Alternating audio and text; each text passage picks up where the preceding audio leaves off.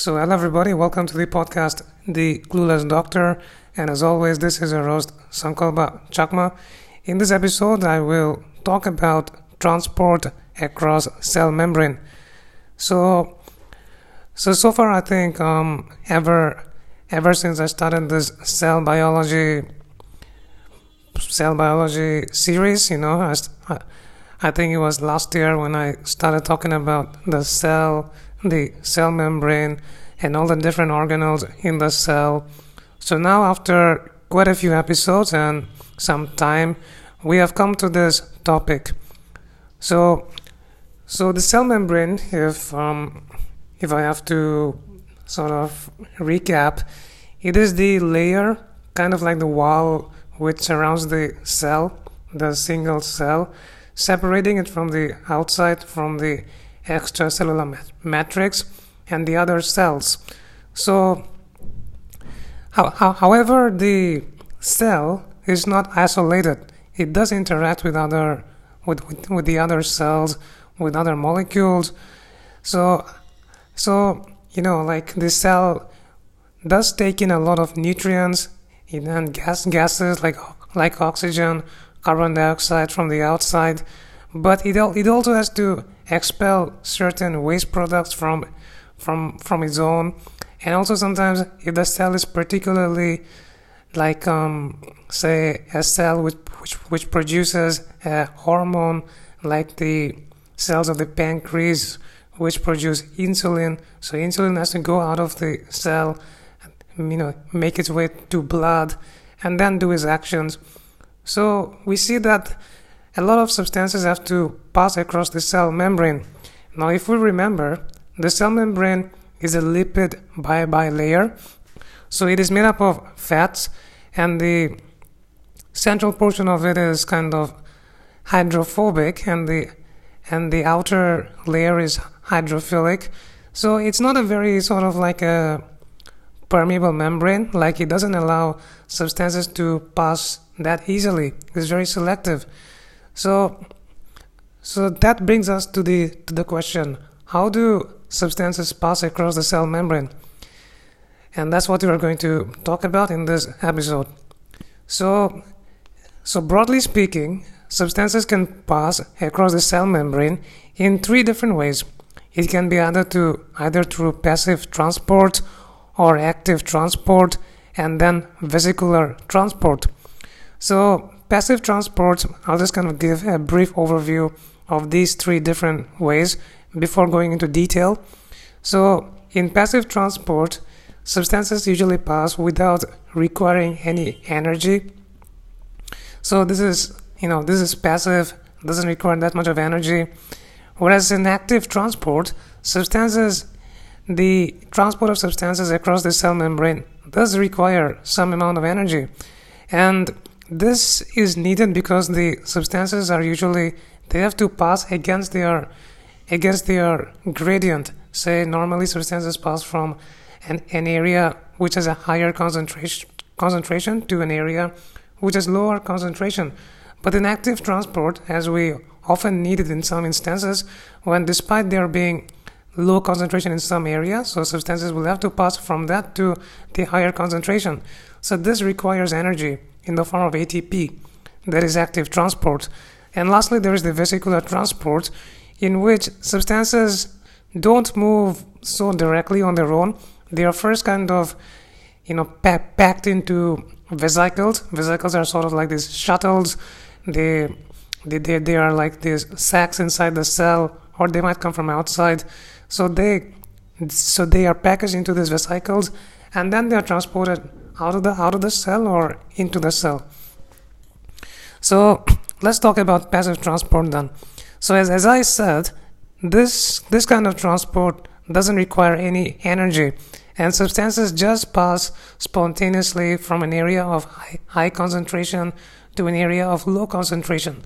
So for example, say in the lung cells where the gas exchange takes place, so oxygen and carbon dioxide, they actually pass across the cell membrane according to passive transport. They just diffuse.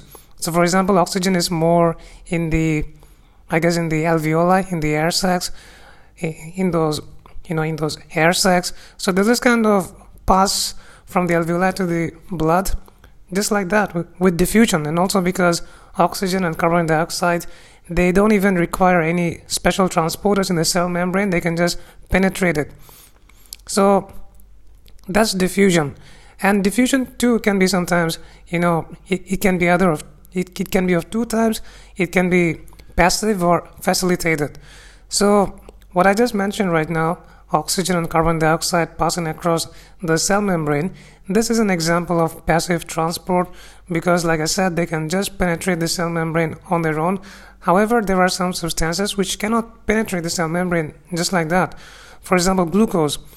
And say for example, in the intestine, say after we have taken a meal, so there's a lot of glucose in that intestine, and so that is the area of high concentration in glucose, and so glucose has to pass from the intestine across the intestinal cells to the blood. Now in the intestinal cells and in the blood, glucose concentration is low. So glucose can actually just diffuse through the cell membrane on its own with passive transport. But glucose itself is not like, it cannot really pass through the cell membrane on its own. So that's why there are some kind of transporter proteins present on the cell membrane. So these are called glucose transporters, and there are many different kinds of glucose transporters, and they just vary in their locations. Some are present more specifically in the brain, some just overall everywhere, and some get activated by insulin. So these glucose transporters, they facilitate the diffusion of glucose from across the cells. So that's an example of facilitated transport. Then the other kind of passive transport besides just diffusion is osmosis. So osmosis is nothing but this is something. Osmosis is such a basic chemistry concept. We all study it in high school. So what's happening here is that water will say there are two solutions, and there is a semi-permeable membrane separating both of them. So I think that the most easy and basic example that we learned in high school was that, say there are two water containers, and they are separated by a membrane which allows water to pass. So in one jar there is much more sugar concentration, and in the other there is less sugar concentration. So water will pass from the from the area from the jar which has more water concentration or less sugar concentration to the jar which has more sugar concentration or less water concentration. So that is osmosis. And water actually in the human body, it doesn't need that much special transporters, although there are some special transporters which can transport water across the cell membrane, like aquaporins. But many a time water can just kind of diffuse through the spaces in the cell membrane between the cells through osmosis. So those two are the different kinds of passive transport, diffusion and osmosis. Now coming to active transport. So to just recall once again, active transport is different from passive transport because this requires energy, and substances will pass from an area of low concentration to the high concentration. So it goes against the gradient. And there are two types of active transport. One is primary active transport and the other is secondary active transport. So what's happening in primary active transport is that there's a structure which will kind of use ATP, and using that energy from the ATP, it will cause substances to pass across the cell membrane against their gradient.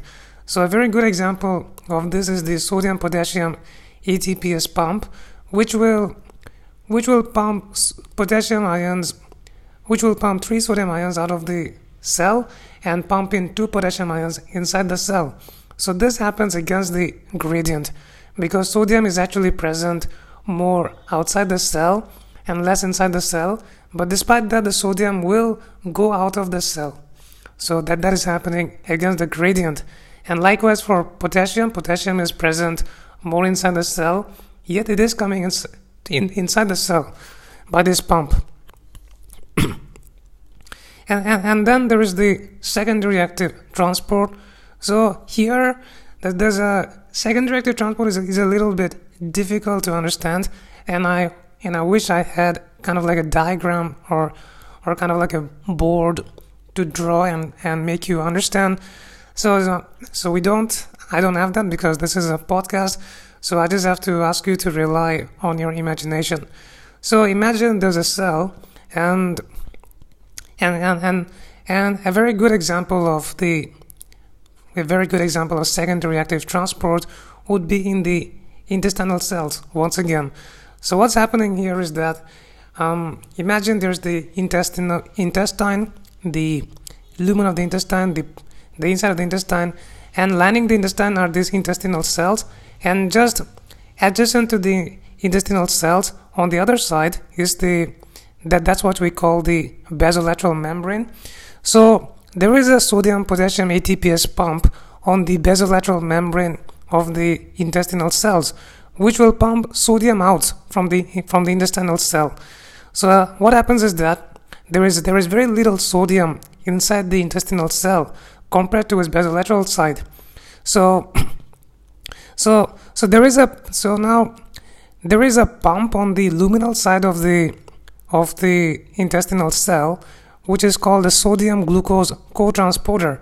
So this cotransporter, as the name suggests, it will transport two substances, and so it will transport sodium, and sodium will go inside the intestine go inside the intestinal cell from the intestine, because, like I said, sodium is in decreased amounts inside the intestinal cell.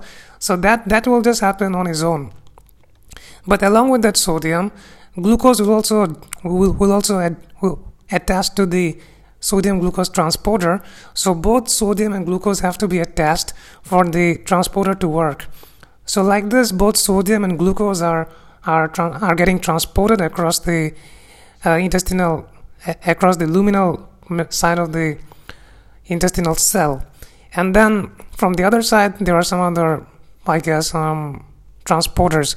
So as you can see here, the sodium glucose cotransporter didn't really utilize energy on its own, but it used the but it used the gradient, which was set up by another primary source. That's the sodium potassium ATPase pump. So that is why this is called the secondary active transport. So that's about active transport, the two kinds of active transport, primary and secondary. Now moving on to vesicular transport. So vesicular transport, like I mentioned before, so here the substances they have to be first packaged into some vesicles, and then the vesicles they will come in or go out of the cell. So the transport can be in either directions if the substances are being taken up by the cell from the outside.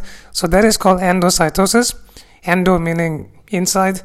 So what happens here is that suppose there's a substance adjacent to the cell which the cell wants to bring inside. So the cell membrane will, first of all, it will just kind of surround the substance, like extending fake arms around the substance. Then it will just kind of form a vesicle. You'll just kind of take it, surround it, and form a vesicle. That vesicle will go inside the cell, and then probably fuse with the other organelles like lysosomes, and then those substances will be degraded, whatever substance the cell wanted to take in.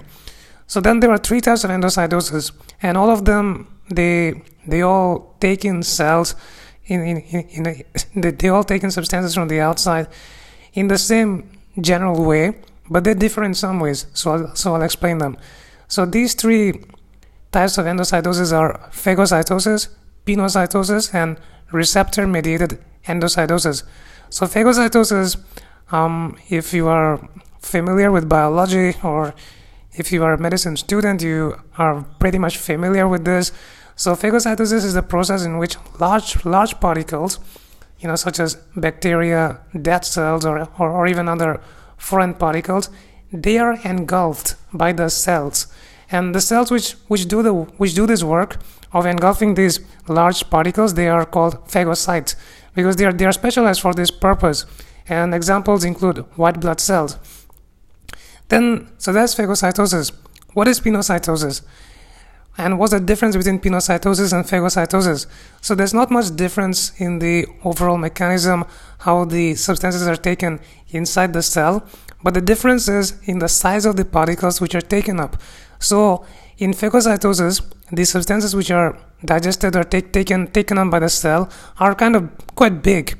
They are more than 0.2 microns, and substances much smaller than that, they are taken up by pinocytosis. And this happens in a non-selective manner, because pinocytosis is non-selective, so it'll just kind of think it's not specific for any substance. It'll just kind of take in any substance in this way. So a lot of substances actually are taken inside the cell in this process through pinocytosis, like amino acids, sugars, fatty acids, enzymes, and even antibodies and hormones. Then the last type of endocytosis, that is receptor-mediated endocytosis. So this is also pretty much similar to pinocytosis, because this too will take up small substances inside the cell, but the difference between it and pinocytosis is that receptor-mediated endocytosis is very specific. So for example, it will only take in certain substances, certain products. Suppose substance A wants to get inside the cell through endocytosis. So that selective substance, it has to first bind to its specific receptor on the cell membrane, and then the cell thinks, oh yeah, this is the thing that I want to take in. So the particular mechanism is that after that substance binds to its specific receptor on the cell membrane, a clathrin coated pit. Clathrin is a kind of protein. So that coated pit is formed, which will invaginate to form a vesicle, and then this vesicle, they are taken inside the cell. They are fused to the lysosome as it happens with every endocytosis process. So substances which are taken in this way through receptor-mediated endocytosis include low-density lipoproteins, LDLs. They are a type of fats in the body. Transferrin, which is involved in iron transfer, insulin, and epidermal growth factor, which is a growth factor. So that's about endocytosis, the three different kinds: phagocytosis, pinocytosis, and receptor-mediated endocytosis. Now, what about substances? What about the process in which substances have to be expelled or taken out of the cell through vesicular transport? So that is called exocytosis. A very familiar pattern. Exo means outside, endo meant inside. So endocytosis means it refers to the process of taking in substances into the cell. Exocytosis refers to the process in which the cell will expel substances out of itself. So there are a couple of substances which are released from the cell in this manner. Most prominently neurotransmitters from neurons, hormones from endocrine cells, and also digestive enzymes from pancreatic cells. So what are the different steps, the general steps which occur in exocytosis? So first of all, the substances which have to be expelled from the cell, say for example, some hormone has to be expelled from some endocrine cell. So those hormones have to be first synthesized by translation, by transcription and translation from the gene. So after they are synthesized, they are packaged into vesicles in the Golgi apparatus. So if if you don't know what Golgi apparatus are, they are a kind of organelle which take part in processing of, substances produced inside the cell. I made an episode on Golgi apparatus a few months back, so you can go back to that if you want to know more about it. So first of all, the substances which are going to be expelled out, they are packaged into vesicles. And then these vesicles, they are transported to the plasma membrane, because from the inside of the cell, they have to go to the very much borders of the plasma membrane. So they go to the plasma membrane along the cytoskeleton filaments. So I also talked about cytoskeleton in one of the previous episodes, so you can go to that if you want to know more about the cytoskeleton. So the vesicles, they go to the plasma membrane, and at the plasma membrane, they stick to the plasma membrane with the help of some specific proteins called snare proteins. And then the lipid bilayers of the vesicle, even the vesicle has its own bilayer surrounding membrane. So the membrane of the vesicle will fuse with the plasma membrane, and a pore, a kind of like a hole, will be formed in the plasma membrane, through which the substances which have to be expelled, they are expelled out. So that's how the substances are expelled out through exocytosis. And once the substances are released, then that vesicle can actually come back inside it to the cell, and it will get recycled. So that is, in short, how exocytosis occurs. Yeah, so I think I have covered all the different ways in which transport across cell membrane can happen.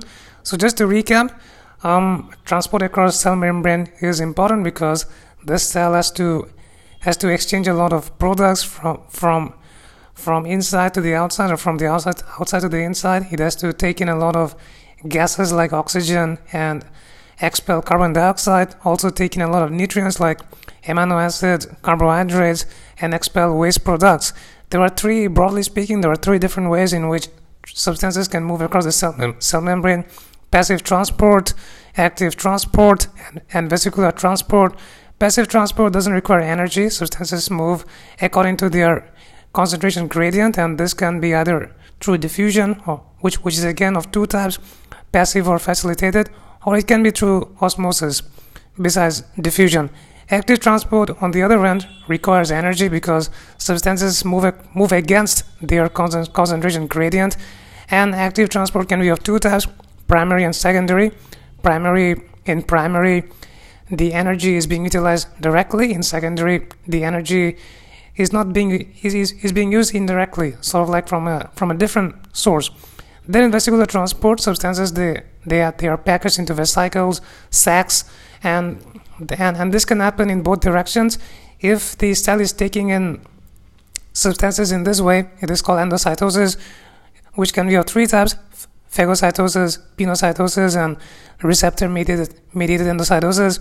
Phagocytosis takes in large particles, whereas pinocytosis takes in small particles. Receptor-mediated endocytosis also takes in small particles, but this is much more selective. Then when substances have to be expelled by the cell through vesicular transport, that is called exocytosis, and this process, which I just mentioned, involves a couple of different steps. So the vesicles have to be formed, then they are transported to the plasma membrane, then the layer of the vesicle fuses with the plasma membrane, and a pore is formed, and the substances are expelled. So that is how substances are transported across the cell membrane. I hope you took something from this episode, because I try to explain things very simply. But even being so simple, I still talked for like 24 minutes. So yeah, maybe I was a bit detailed, I don't know. But I think this was a good episode, and I hope you do something from it. And I'll catch you next time. Bye-bye. Take care.